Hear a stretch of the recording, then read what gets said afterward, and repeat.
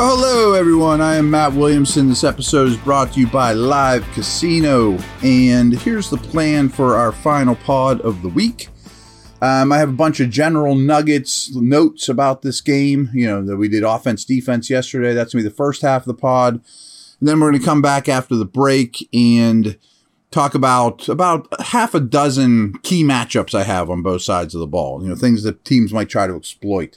You know what time it is? It's time for football and time to jump into the action at FanDuel Sportsbook and lounge at Live Casino.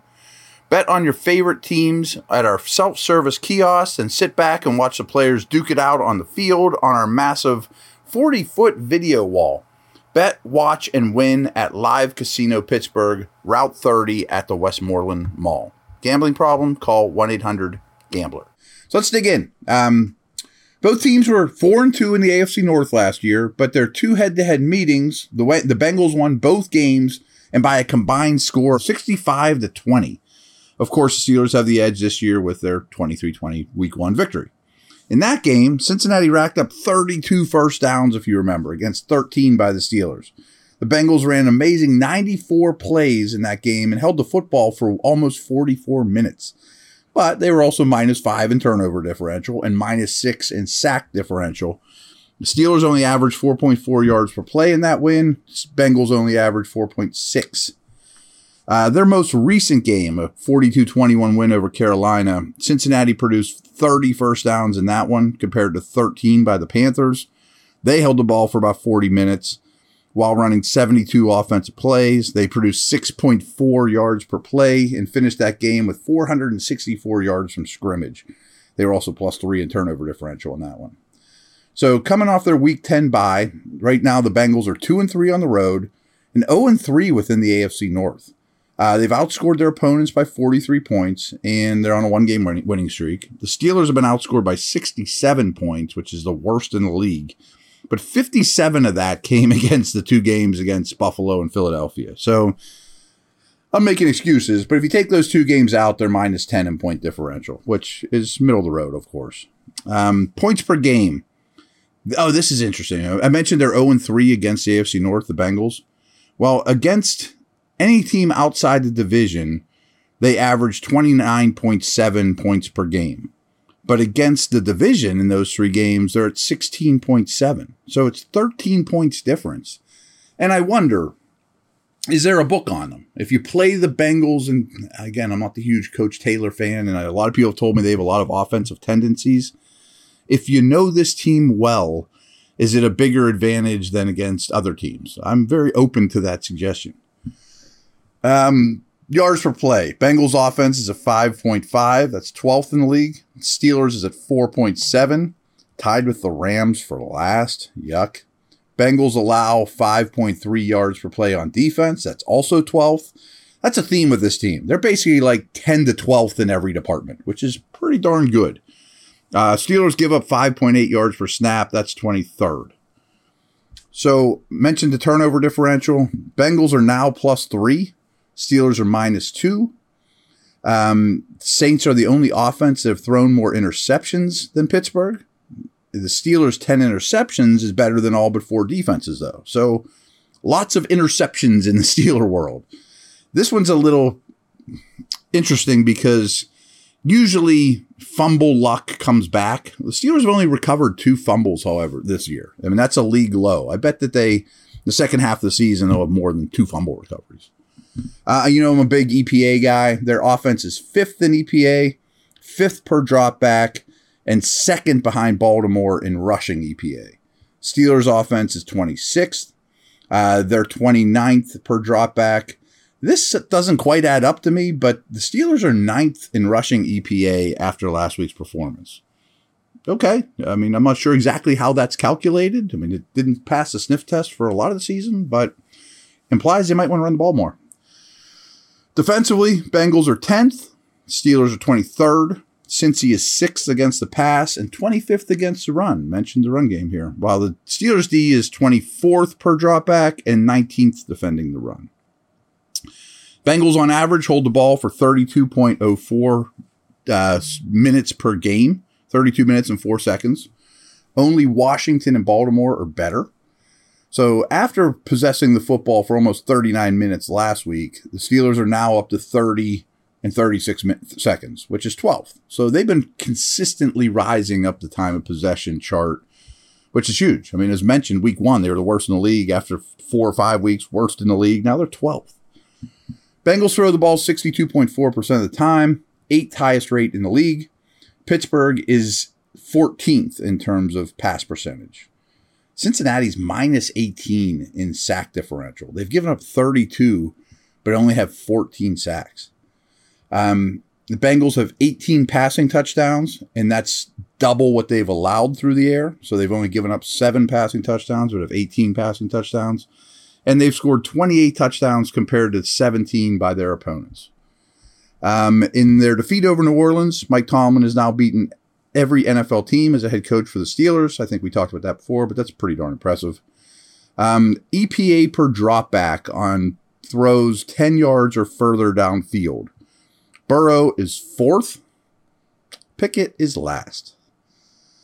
After playing the Steelers in Week 11, the combined remaining win-loss record the Bengals are to face is 38-26, and have collectively outscored their opponents by 219 points. Like, that doesn't apply to this game, but after this game, the Bengals have a brutal slate of games coming up. The hardest schedule in the league, even including this game the rest of the way. But when you get this one out of the way, it really gets tough. And as I didn't really phrase that properly, but their upcoming opponents have a plus 219 point differential if you add them all up. Brutal. And last little nugget, and then we'll take a break, come back to some matchups. Steelers are 5-1-1 against teams coming off a bye in their last 7. And the Bengals are 1-5 in their last 6 against teams coming off a bye. So it's something. I mean, I don't want to put a whole lot of stock in that, but it's something. It's a positive. Leave on a positive note at least. All right, we'll be back in a minute.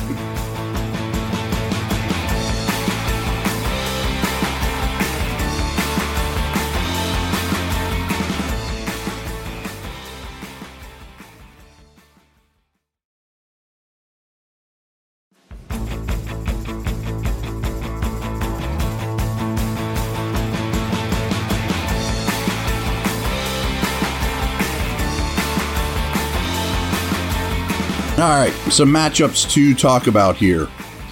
When the Bengals have the ball, we'll start with their offensive tackles. You know, Lyle Collins has not been great, but he's fine. He's okay. He's going to need a lot of help with Watt. Goes without saying.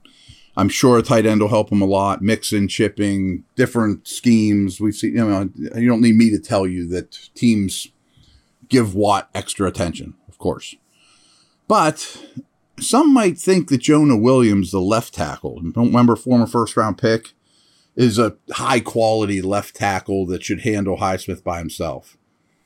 Jonah Williams has been terrible. He's been really bad. And I assume Highsmith will get him one-on-one a lot.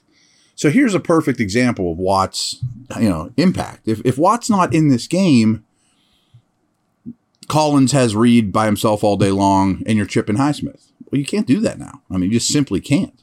So I expect another big game from Highsmith. I also think Cam Hayward and Ogunjobi has obvious familiarity with this team, have a major advantage against the interior of this line as well. Kappa, the guard, is probably their best lineman this year, but none of them have really lived up to the billing, and Cam and Ogunjobi should push the pocket consistently and I don't want to say dominate on the ground, but have their way. One guy I'm really worried about this game from Steelers' perspective, Chase is out, but I think Higgins, who looks like he's finally healthy, against any of the Steeler corners is going to be a major attraction for Burrow. I bet that Burrow's looking at Higgins like he usually does Chase and says, if I get one-on-one, I'm going to Higgins over and over. So prediction time, I bet Higgins gets 12 targets, finishes the day with over 100 yards. Like, when Steelers face number 1 receivers this year, and I know he's the 2 on his team, but for most, I still think Higgins is a number 1 who's masquerading as a 2 when Chase is out there. They've kind of lit the Steelers up, Amari Cooper. There's many examples, A.J. Brown. kind of expecting that again. Other side of the ball, Bengals corners are a real problem too. I mean, Awuzie is out. Apple's okay. Taylor Britt, the rookie, is struggling, to say the least. Now, not trying to tear apart Kenny Pickett here, but Pickens and especially Deontay tore up the Saints corners last week, and the ball didn't always come to them. Sometimes he was running too early. I didn't think Pickett played well. We've addressed that. But I expect the same. I mean, Deontay in particular should have 300 more yards. He really should, as much as he's been open this year. And Pickens close, maybe not that the level, but I expect them to light up these Bengals corners. So will they get the football or not? Who knows? I told you yesterday the impact of DJ Reader, and it is immense. I expect him to play. I expect him to dominate. I think Mason Cole has been fine at center, but not all that functionally strong. DJ Reader is very functionally strong. I would expect very little success in the A-gaps, interior running in this one. Might have to be a little more unconventional outside stuff, or just stick with it. But I do wonder, and something I'm trying to remember, how many snaps will Reader play in this game? I mean, he won't be out there in 3rd and long, although he can push the pocket a little. But is he working himself back into shape? Do you have an alert when he's out there? We're running the football on 1st downs when he's out. I don't know. It's something to keep an eye on. 2 more little nuggets here. I don't watch special teams tape. I'm never going to pretend to. The Steelers are mediocre. I mean, DVOA, that's Football Outsiders metric, is where I steal my special teams stuff from. But the only reason they're mediocre is because there's been a lot of missed field goals. And they've had 3 different kickers. Even Boswell's missed a few. But the Bengals are right at the bottom of the league. I think they're 29th in special teams. So I definitely give the Steelers a big special team advantage, kicker aside. The coverage teams, returns, block punts, things like that is definitely favors Pittsburgh. So I host a podcast, Peacock and Williamson, on the Locked On Network. And the Bengals host, a guy named James Ripien, he did this and tweeted it out, and I just double-checked his work, that if you take the first 2 games out of the equation from the Bengals, they would be the best team in the league. So since then, I just eliminated week 1, week 2, which is what he did. So from week 3 to now, they are the best team in the league in EPA. They're well above average on defense and basically tied with the Chiefs for number 1 by a large distance on offense. Burrow's playing that well.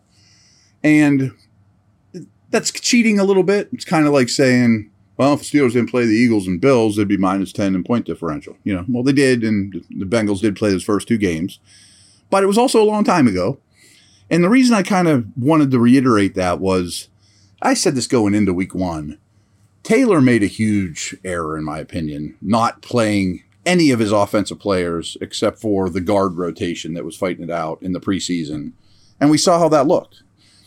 And part of it's not his fault. Burrow had an emergency appendectomy and was, barely able to play week 1 and was able to. And he got better after the first 2 weeks. But the rest of the line and all the rest of the offense were really, really rusty early in the season. So they aren't anymore, especially Burrow. So this team, the way they're playing now, as opposed to the whole body of work, is pretty darn impressive. And I think they end up winning this game. I think it's going to be a close game. But I do think Bengals win this thing like 23-20. So, all right, folks, we will talk to you soon. Over and out.